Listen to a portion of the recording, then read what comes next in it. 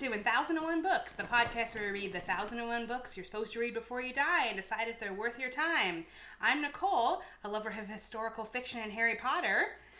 And I'm Chelsea, and I also really love historical fiction and Harry Potter, but I love a good YA tearjerker novel that will make you cry. It's true.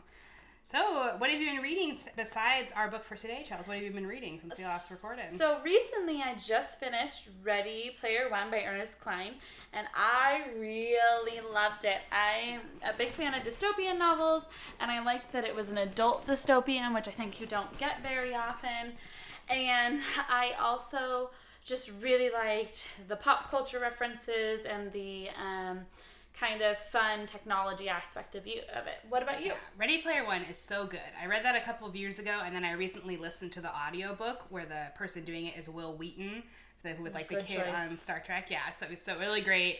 And yeah, it's like, that book is so good. It's like there's so many references I feel like that I didn't even get. Like, and you should read that guy, Ernest Cline's second book, Armada, also really good. To know. The last book I read before the one we're talking about tonight was a YA book called Wendy Darling Stars, Volume 1. And it's the first book, I think, in a trilogy of an adaptation of Peter Pan. And the author's name is Colleen Oakes. And I read an adaptation of Alice in Wonderland adaptation by her, which is really good. And this one was good, too. Though I was kind of like, I just wanted this to be one novel, not a trilogy, because it really cuts off in the end, you know? And I think the second book is out, but I haven't gotten it yet. But it was really good, and I feel like I never was a huge Peter Pan fan as a child, but it's good when it's more dark, you know? It makes it better. I really like those fairy tale adaptations, especially, I really like Beauty and the Beast ones, too. Oh, yeah. All right. Well, our book today is not either of those things. It is For Whom the Bell Tolls by Ernest Hemingway. It was published in 1940, and it kind of is focused in a time period in the 1930s as the time period the book is about.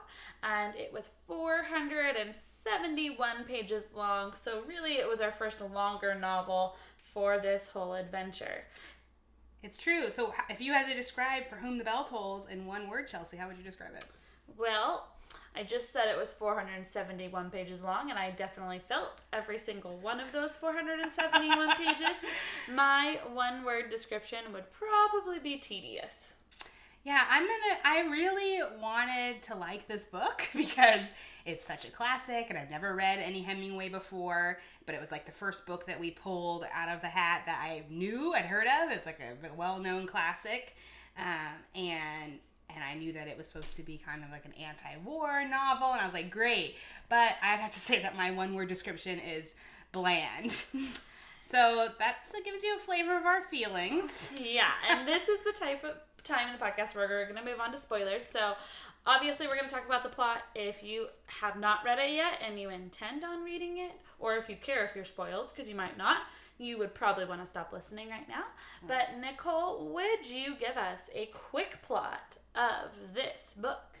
So this book is set in the Spanish Civil War right before World War II. And in that war, it was between fascists and communists in Spain, and a lot of foreign expat soldiers came to fight in it, both from Russia in the communist side and from America and from Western Europe, all over. And so the main character is this guy, Robert Jordan, who's an American, and he speaks Spanish and has traveled in Spain, and he comes to participate because it was definitely seen of as the good guys, the communists and the Democrats against the fascists. And so he is assigned a mission to go behind enemy lines and blow up a bridge with the help of some partisans who were living in the hills behind enemy lines. So he goes there and he meets those people, and there's lots of drama, and he falls in love with a girl, and then and the whole book takes place over 4 days, and then they finally get to the point where they're going to blow up the bridge, and he knows that they're all probably going to die because the whole offensive is poorly planned, and then they blow up the bridge, and and a lot of the characters die, and that's the plot. You expect people to die, and then they die. That's war. That would be a shorter way of writing this novel. It's not true. what we had. Yeah. Yeah, so yes, I feel like you have a lot of feelings, Chelsea. Tell us about your feelings. Really, my main problem with this book is its length, not necessarily the content, because I think it is what I expected it to be going in. It is a novel from the first half of the 1900s. It's kind of wordy, it goes off on tangents, all of that I expected, but it was 471 pages to talk about 3 days. And I just felt like that made it drag in ways that it didn't need to drag to get its message across. Yes, yeah, I feel like it was longer than it needed to be, and there's a lot of tangents, and a few of them were interesting, and I feel like the prose in the book for me was that I was interested to learn about the Spanish Civil War, because I don't feel like I really learned a lot about that, and it made me like go read things on Wikipedia so I could understand what was happening. I did some Googling too. And, which that was cool, and it was, and I feel like it was trying to say something philosophically about the nature of war that was interesting, but said in a pretty indirect way. Like, I feel like if this book was written now, it would be a lot more direct in the imagery and the what the violence is like, and then, so I think those things were good, and I think that the character development was decent. But it was just slow. It was so slow. And maybe that is meant to be a metaphor for how, like, in war, there's, like, long stretches of nothing between, like, action, Mm-hmm. And maybe the book is supposed to be kind of showing that too, There's, like, this build-up and the tension is building as they know they're about to blow up the bridge for over these days, and everyone is acting crazy, outside of their normal personalities because of that tension. And because war isn't just like shoot a guy, battle, shoot a guy. It's like there's all this dead time. It's a lot of hurry up and wait. Yeah, so maybe that was intentional choice by Hemingway to make it more representative.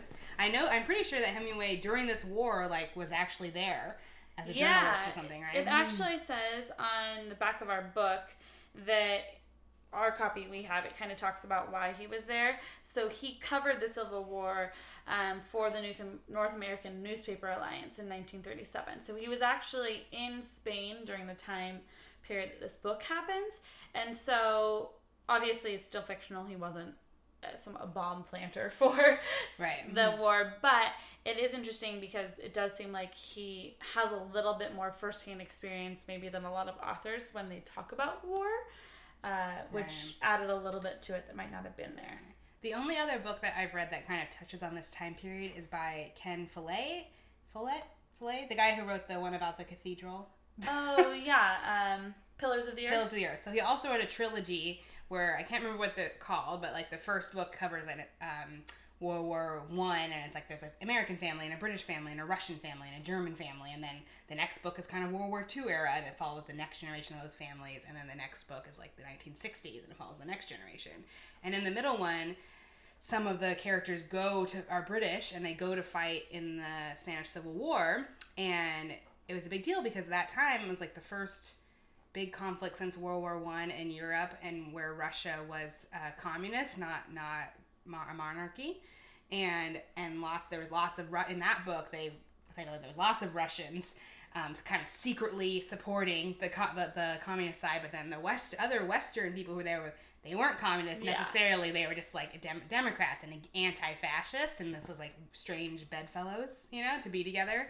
So it was interesting to see this book because it kind of touched on the same things and it's crazy because it's in America. We just never hear anything good in school about communists ever, or fascists. Or fascists. So it was there wasn't really.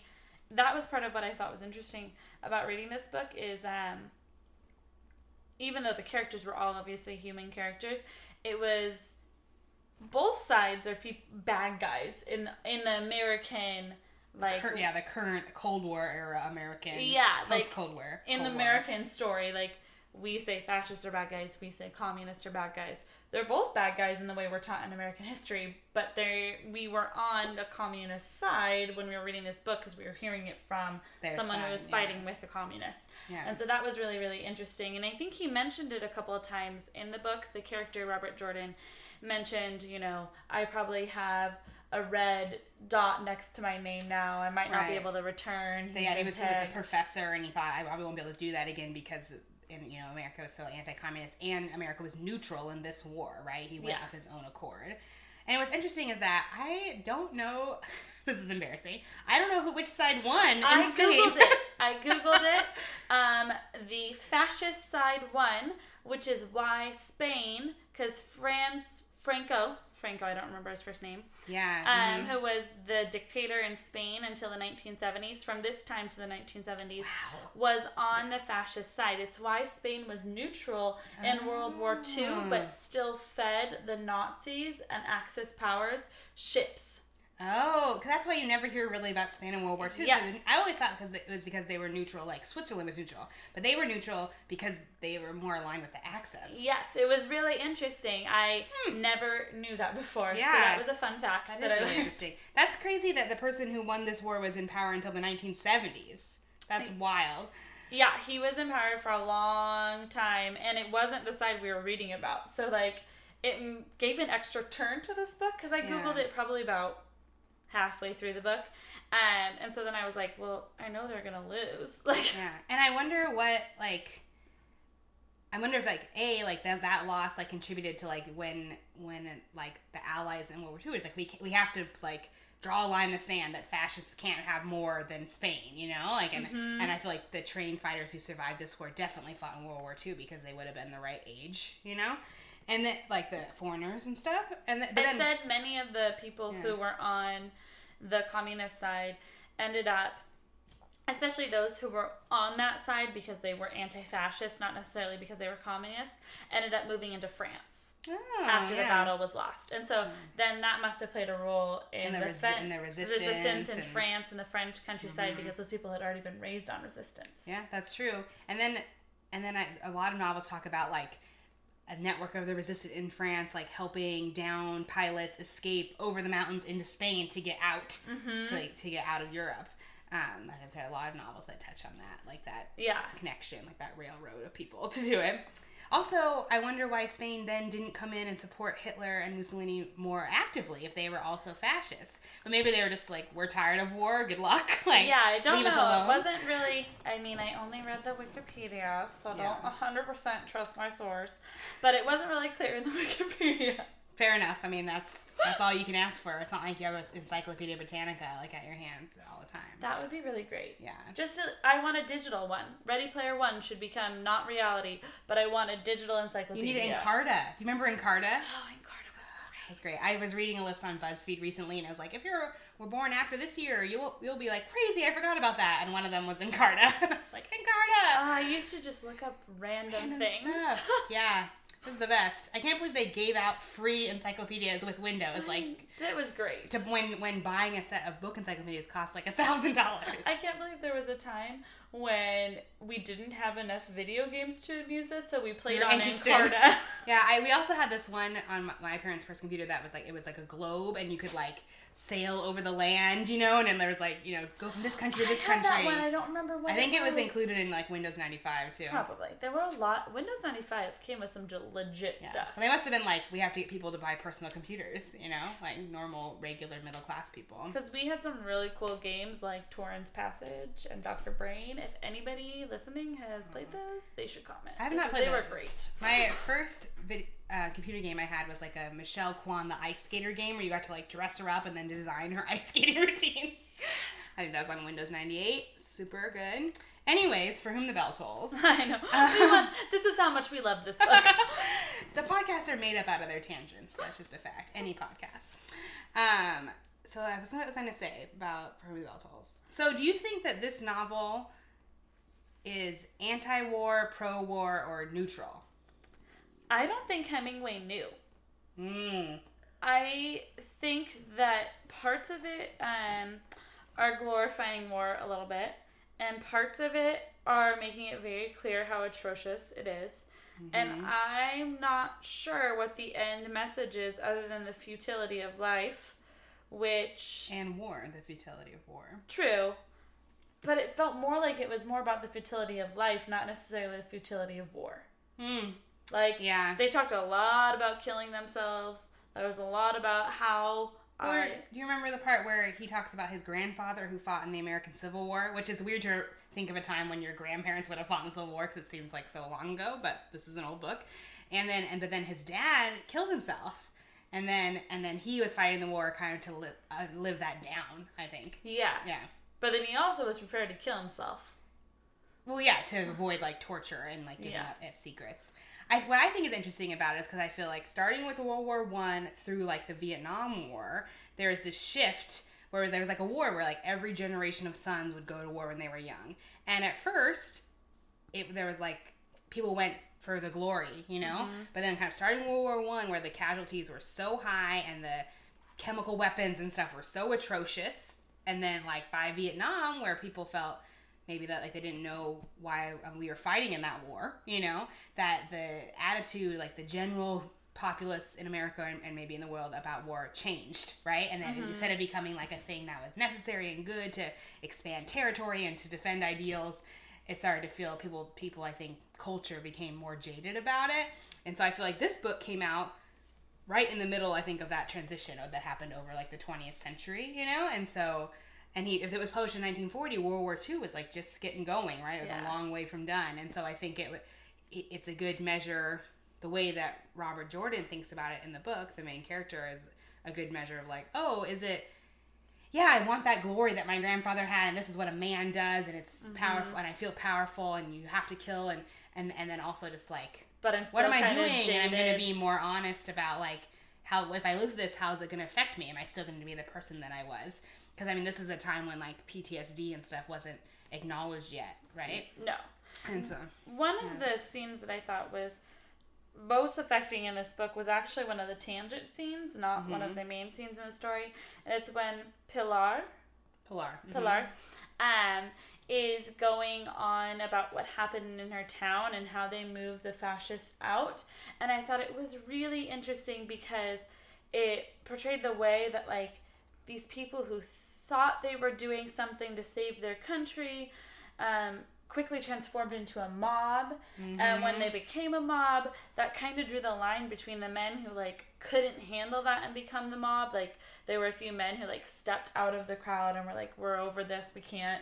And then the men who were kind of possessed by that, like it was presented more like a bloodthirstiness and like a drunken anger, and they like basically beat these other men who they perceived as fascists to death. But both sides in the story were made to seem very human. It was hard for me to read. Yeah, and that part was really hard to read. Do you know what it made me think of, though? This is a really ridiculous try, but when I was reading that, it made me think of the end of Harry Potter and the Cursed Child, the play, because at the end of that book, they like defeat Lord Voldemort again, and they capture the bad guy from the play, and this Harry Potter's son is like, let's kill them, and then Harry Potter's like, no, we can't, and Ron is like, we have to be better than them, the other side.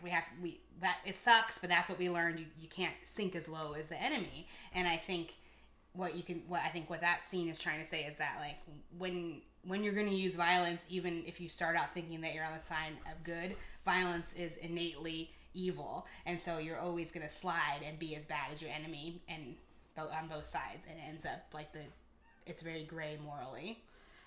Also, if you hear background noise, my cat has decided that now is the time to play, so sorry about that. You know, cats, they're real predictable. This whole book is morally gray. Right, and I think that's what makes it important, because I think part of me is like, I've read better anti-war novels than this, but probably I've read those books because this book was written, right? Like, this is it was the foundation first one on which they said, for a modern 20th century novel that's anti-war, right? At least, I mean, maybe we'll read more from this list, but I feel like I haven't read too many that are pre-World War II, you know?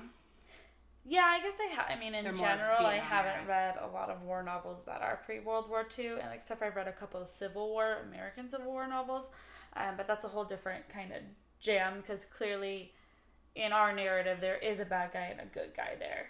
Right, and that's the thing, and like the history of war is written by the people who won, and like we were very careful to tell the story. I remember I took a class about nonviolence in college, and one of the lectures was about World War II and how people always think of that as at least that's the one war that's just. And I'm not saying that it wasn't, but there is an argument to be made that no wars can be just because, like, for example, in World War II, when we were winning across the Pacific and we'd gotten to the main island of Japan, and we were going to win, right? The momentum was on the Allies' side, and we were trying to negotiate peace, and we asked them to surrender, and for the Emperor of Japan to step aside and not be emperor anymore, and he wouldn't do it, and he said, we'll surrender. They said, we'll surrender completely, but let the emperor, like, retain a ceremonial role, not part of the government, just ceremonial. And we said no, and then we dropped the nuclear bombs.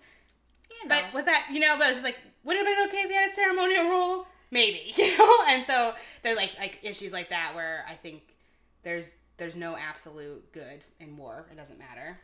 Yeah, I mean, it all is shades of gray. It just depends on how darkly gray you go. Yeah, and which side you started on, Yeah. It's like, what is the American Revolution called to people in the UK, like how it has a different name, right? It's really not the War of Independence, right? It's like the war with the colonies. Yeah. All the themes in this book are very dark and heavy and, like, intense, for sure. Well, but mixed in there, I just want to talk about the insta-love for a moment, because I had a hard time buying it. So in this book, he gets to the encampment of the Parsmans, and there's a girl there who's like, she's not with any of the men in the group, but they rescued her from the fascists, where she's being held. And to add a little bit of context too, when she was with the fascists, she was raped and tortured. So there's this whole set of things about how she just has returned to her right mind after that rape and she'd been, like, suffering and then kind of getting back to herself now that she was among good people, or people weren't hurting her. And so the man, Robert Jordan, in this story, the journalist, or not, he's not a journalist, sorry, Hemingway was a journalist, the bombardier guy, he meets her in the encampment, and then they have sex the first night, and before they're having sex, they're already saying, like, I love you. Do you love me? I love you. But then she basically does say, like the other woman in the group told me to come sleep with you because it would help clear away all the pain of the abuse. Which, right? that I thought was like an interesting, like, conception back before we really knew how to handle rape. And, like, victim blaming. And that would have been interesting. But then just that they were in love so instantaneously, and I don't know about Hemingway's sex life, but he wrote some real interesting, real repetitive scenes about sex. And there was one that was all about the word never, or nowhere. I'm going to read a little blurb of this, because I have read this to everyone I've talked to about this book, because I think it's in a ridiculous scene. So in it, they're having sex, but this isn't graphic in any way, shape, or form. So he says, for him it was a dark passage which led to nowhere, then again to nowhere, once again to nowhere, always and forever to nowhere. Never any end to nowhere, hung all time, nowhere. And it keeps going. It says nowhere about 20 more times, and then the earth moves during their sex. And so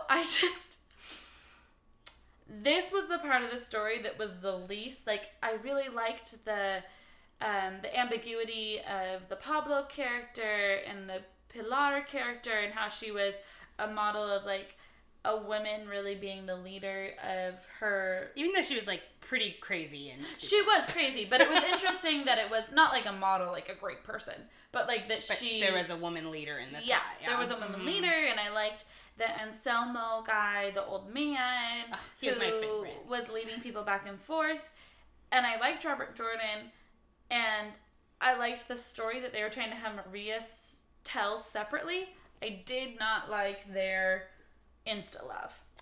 I would say that I didn't feel like it was believable in a modern sense, at all. But I feel like it was in there sort of as, like, more metaphorically or allegorically about, like, how when you're in an intense, pressured situation, feelings are, like, way over the top. And I think the fact that they are immediately like, oh, we've had sex now, I'm your woman and you're mine, like, it's just a different time, And I think it's like you're saying those things because you know that you're both about to die. There's no way you're gonna go to Madrid and go to America and be together. You're both probably gonna be dead in 2 days. And logically, I know all that, but it still didn't make me like it. Yeah. It wasn't like, oh, it definitely. I did not consider it a sweet romance to read about in any shape or form. Or just like a realistic romance. Yeah. Or then at the end, when Robert Jordan is like, he's been injured and he knows he has to stay behind, and he like talks to her and he tells Pablo, make sure she goes with you, and then he sits. He like pulls Maria over to talk to her, and he's just like, okay, like you have to go on, like now wherever you go, I'm with you. And she's like, no, I'm gonna stay with you. And he's like, no, like don't you see, like I'm going with you, like our souls are entwined, we're one, wherever you are for the rest of your life, I'm with you, keep going. And then he makes Pablo take her away, which I was just like, I get it, and like she needed to not stay there. There was no reason for her to die too, but it wasn't. I don't know. It just felt. I wasn't like sold on it. It wasn't like, oh yes, like this is super believable.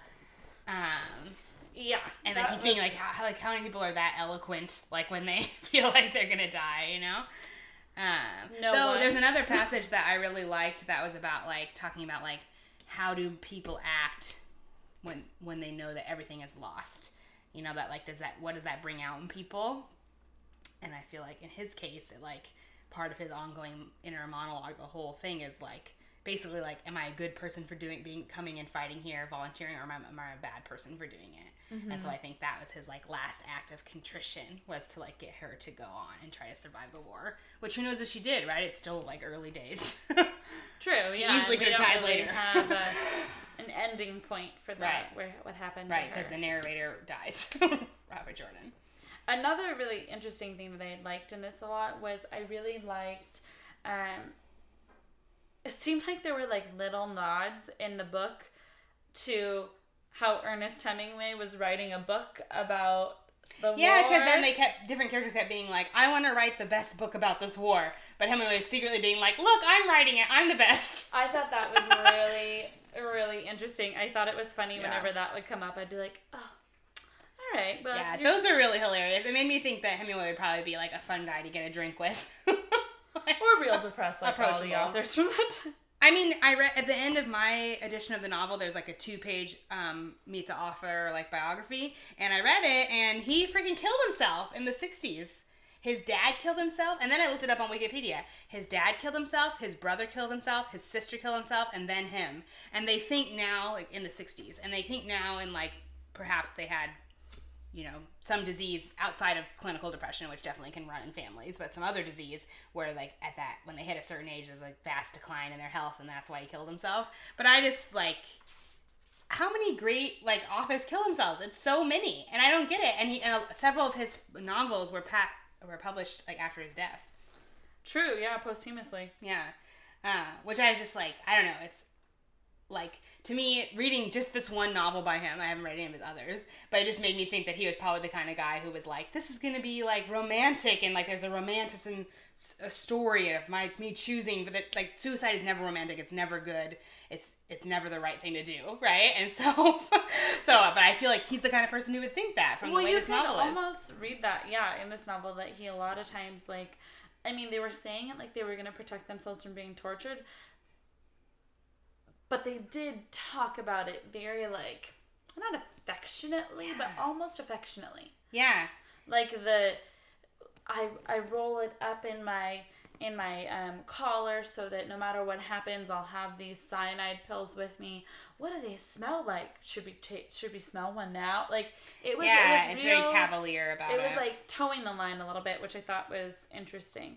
Yeah, and I definitely, the other thing about this book is that I couldn't decide if Hemingway likes Spaniards or not, because a lot of times there's lots of different characters all talking about like, oh, these people, like their rage is more than anyone else, and the way that they love is more than anyone else, and and like they're only in Spain could this type of war happen, and I just felt like it was like, I bet if you were from Spain now or when it was published and you read this, you would be like, you don't understand us. Stop being an outsider pretending that you understand us. The best book about the Spanish Civil War should have been written by a Spaniard.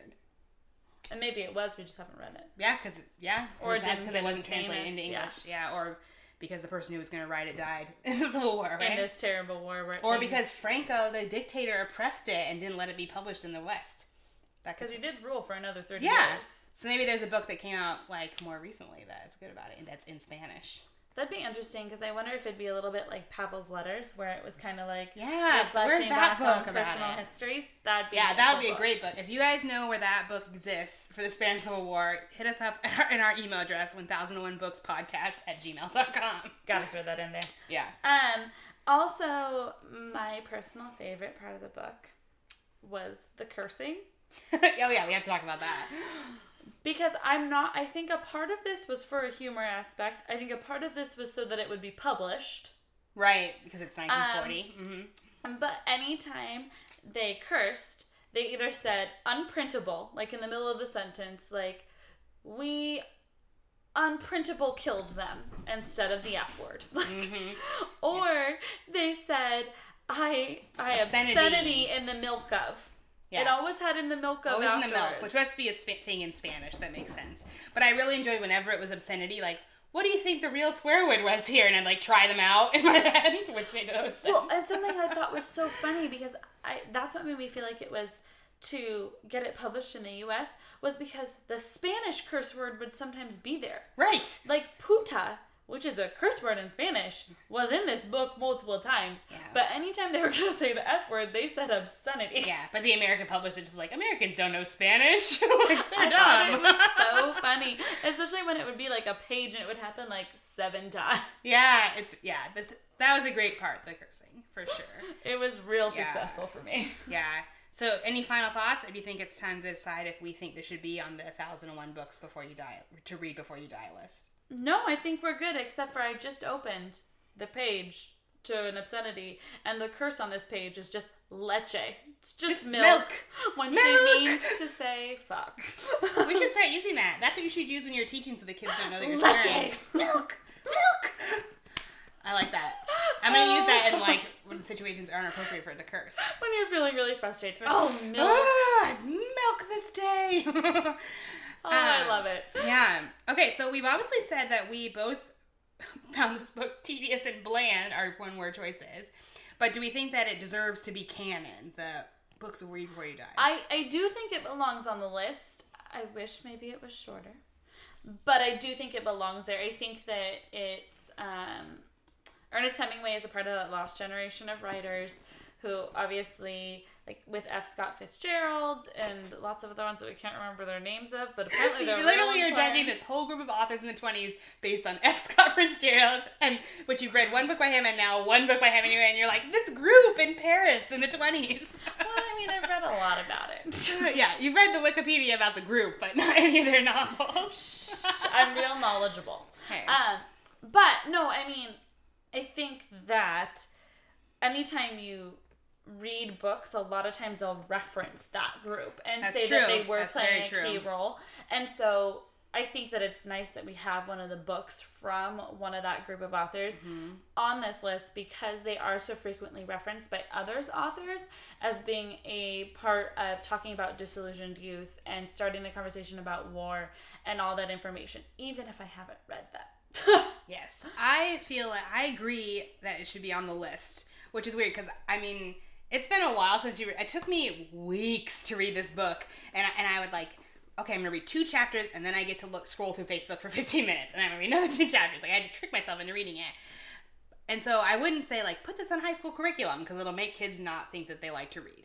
But I think that the content of this book is important in the, like, what literature means for society, you know? And I thought by reading this book, I learned something about history that was left out of my history classes, because it made me want to research a little more, similar to Pavel's Letters, where I learned things about a section of history that's just kind of cut out because it's not big in our westernized version of history. Yes. But it was still important. Yes, absolutely. Yeah, that definitely. So that's it. We're putting this on the list. That's 2 out of 3 books so far on the list. It made it. Yes. We're going to write it down. Yes, in the book. Okay.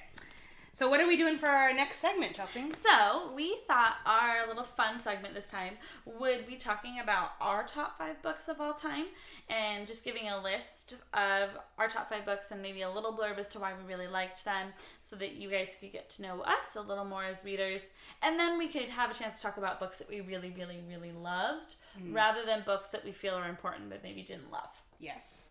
Yes. Okay. Well, so what's great is that there's only one book that overlaps on our list, but I still love all the books on Chelsea's list. And all the books I've read on Nicole's list, I really love as well. Okay, so I'm gonna say so should we do like 1, 1, 2, 2, or me 1 through 5, you 1 through 5? Let's do 1, 1, 2, 2. Okay, so my number 1, I'm gonna blanket statement the whole Harry Potter series, and it's my number 1 because it's the main thing that I will reread over and over again, and I will often find myself doing a reread whenever in life there's a big change happening or whatever, like I moved or like something drastic changed in my life, and because it's so comforting and because it's the world is so consuming for me still, even though I've read them like so many times. That's my number 1. You go. My number 1 is, this was really hard, and every time I've said it out loud to Nicole, I've switched the order. So I'm gonna say my number 1 is also Harry Potter, but it was really, really close with my number 2, and depending on my mood, it might be number 2. Like on the list that Nicole's looking at right now, it's number 2. But then I gave you my reasons, and you were like, "Oh, that's so true." Pretty right? much. Similar reasons to Nicole. I really love Harry Potter. It's really all encompassing for me. The last time I reread Harry Potter, I was going through a really bad breakup, and it just like takes you out of yourself. Yeah. And every time I find something new in it, I have a Harry Potter tattoo from my favorite literary quote in the whole entire world, which is Dumbledore when he says that happiness can be found in the darkness of times if you only remember to turn on the light. I don't have that whole quote. I just have the word Lumos for turning on lights. Technically not even in the quote, but no, it makes you think of it. It makes me think of it. Because I just feel like that is what Harry Potter helps me do sometimes when I'm feeling really down, is remember to turn on that light, and there's something really happy that's that can really be found. Good, yeah. And so I nice. switched the order, but now it's number 1 again. Why aren't we doing a Harry Potter podcast? We could definitely come up with hours of content. Because there's probably about 50 of them. Yeah, there is that Harry Potter and the Sacred Text one, but I've only listened to a few episodes. I've only listened to a couple too. Sacred Text. I also have a Harry Potter tattoo. But my number 2 book for my list is The Kite Runner, which I read that book in college. That's about when it was when it was first really new, and it was one of the first novels I ever read that was set in the Middle East, and that wasn't about white people in the Middle East, you know. And I don't know, I just found it really powerful and good. Is it an Own Voices novel? Is he the author from the Middle East? He is American, but he immigrated here as a teenager or a child or a teenager, I think. It had a profound impact on me and like how I see the world and how I think about news. You know, it was powerful. My second book, which again was number 1 as of 35 minutes ago before we started the podcast, is A Tree Grows in Brooklyn by Betty Smith, and this book was published I think in the 1930s, 1940s, and it's about a little girl growing up and poverty-stricken in Brooklyn and kind of the things she overcomes, and I just really love that book. I read it in an old copy that I found on my parents' bookshelf that was... After I recommended it to you. After you recommended it to me. But the copy I read it on was beautiful, antique, yeah. Water-stained, and had all this stuff on it, and I've just reread it multiple times and just always still find it so engaging. Yeah, I read that one a few times too. It's really good.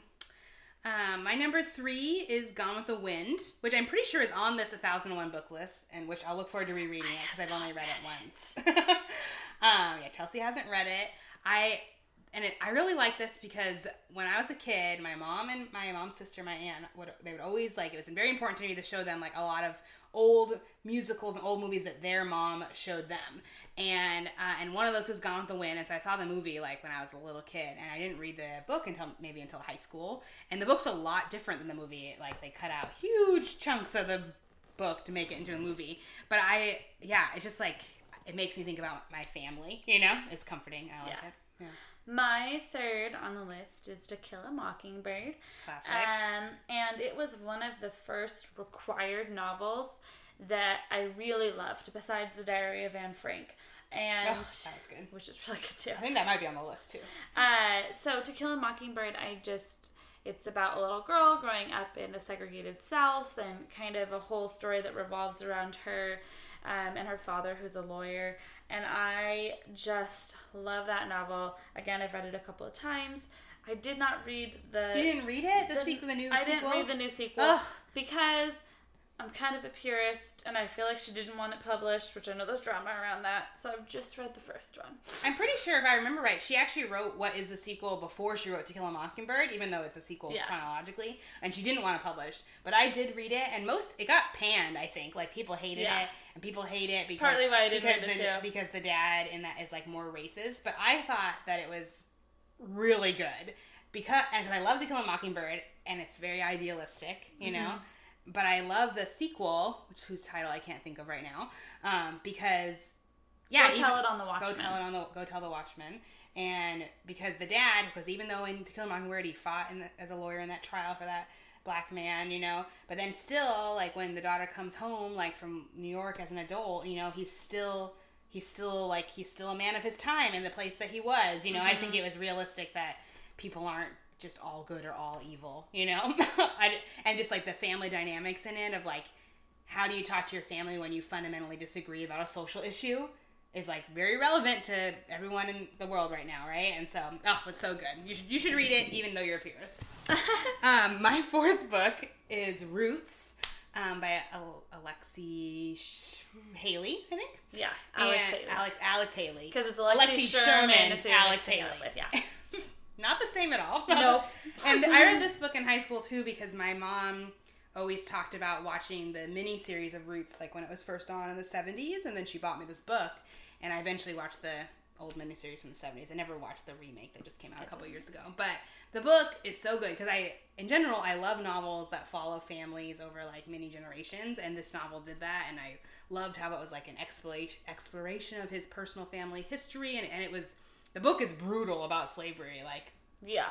It's intense and, like, so good, graphic though. It's and like stuff. 800 pages, Yeah, too. and it's 800 pages, and I loved every page of it, and I just feel like it's... Yeah, even now, even when there's been lots and lots of other books written about civil rights and slavery and race relations in America, I think this one, it stands the test of time. I currently am on the wait list for 12 Years a Slave. Oh, I haven't read that. And I want to see how I feel about that because I really like Roots. Yeah? So we'll see. Yeah. My fourth book on the list is The Book Thief by Markus Zusak. And I love this one, first of all, because it's a World War II novel, which I just kind of lean towards anyway. And because I love that the narrator, you find this on the first page, it's not a spoiler, is death. And so the narrator is something so unique that you don't really see. And it's all about the power of words and how protecting words is important. And I just love this book. That just made me think of another book I could have put on this list, Fahrenheit 451. But it's not on my top 5. Fahrenheit 451 is on this list, but we both have read it before. Book Thief is definitely in my top 5. Yeah. Okay, and my last book, number 5, is called The Age of Miracles, and I didn't look up who the author was before we started recording, but this is a book that it's basically it's a metaphor allegory about global warming, but it's set, and the narrator is like a 12-year-old girl in California, like at some point in the near recognizable future. And rather than global warming being what causes, you know, disastrous environmental things to happen, what happens is that people wake up one morning and then scientists realize that the Earth has started to spin slower on its axis just by a few minutes every day. The day is getting longer by a few minutes every day. And it's continuing. And it's kind of like, what if the disaster that happens isn't the thing that we've been preparing for? And then it's kind of good that the narrator is a child because she's just really focused on like what's happening to her and her city and her family because she can't, so you don't have to explain what happened to all the people on other continents, you know, because the day gets longer and longer and like all the birds die because the magnetic field of the Earth breaks and they have to start growing all the food in greenhouses, and so they have to use all the electricity that we have left to do that, and the internet, so they cancel the internet. Like it's like this whole thing about like, and it's basically it's the end of humanity, right? Like over time, and then the kind of the epilogue of the book is like the days and the nights are each a week long. Like that's how much it's slowed down. Crazy. And it's kind of like Earth's reaction to how we mistreated it for millennia, you know. But it's super, and so it's like totally not about global warming, but it's about global warming. And I just loved it. In fact, I bought like a signed copy of it at Powell's Books in Portland, Oregon, because I was like, it's my favorite thing. So yeah, that's my number 5. My number 5 is also one that teaches you a lesson that I think is very relevant, but does it in a completely different way. It's Ender's Game by Orson Scott Card. And so good. I just love that book that, in the end, it's really a lesson about, like, phobias against people and, like, how we exterminate each other and, like... Yeah. War. And how, like, war corrupts children and the innocent. And it's just, it has a really big message, but the whole time you're reading it, you're just so engaged in this story of this little boy who's playing war games that aren't games. Yeah. And doesn't know. And it's just so good. I didn't make it through the sequels. Me neither. One day I might try them again, but I love Ender's Game for what it is and what it kind of stands for as a one-point novel, so... Yeah, didn't we go see the movie version of this together? I think we did. I did not like the movie version. Like it. They cut out so many. Like they cut out so much of the like simulations in the like school, and that's like the best part of the novel. Yeah, and I didn't hate it as much as some people did. Some people really hated that movie. I was just moderately displeased. Yeah, I was just like, I'm not going to see it again. You know? And that's like for a book adaptation, which usually are really disappointing. That's not bad. Yeah. That would be a good setting to do. Like, what do we think are the best book adaptations? Oh, maybe that'll be next podcast. Next podcast. Spoilers or foreshadowing or some book word. Foreshadowing ahead. All right, let's draw our next book. Yay! Okay, so our next book is called Pierre and Jean. Jean with a French accent, however that would sound. Pierre and Jean. Jean, I think. Pierre and Jean. So, okay, based on title alone, what do we think it's about? I think it's about lovers in France. Mostly because you said French accent. Well, Pierre and Jean, those are definitely French names. I definitely think it's about French. Maybe like even it could be like written in French, and we're gonna read translation.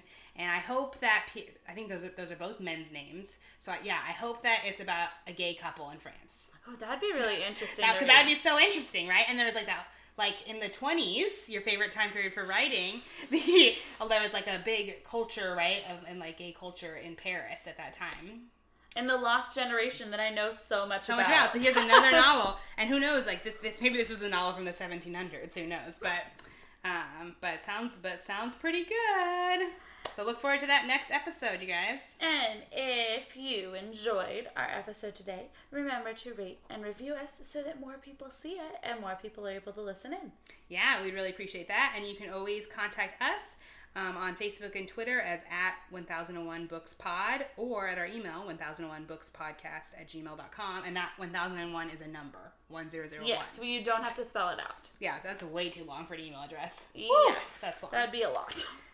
All right, well, until next time, keep reading. Bye. Bye.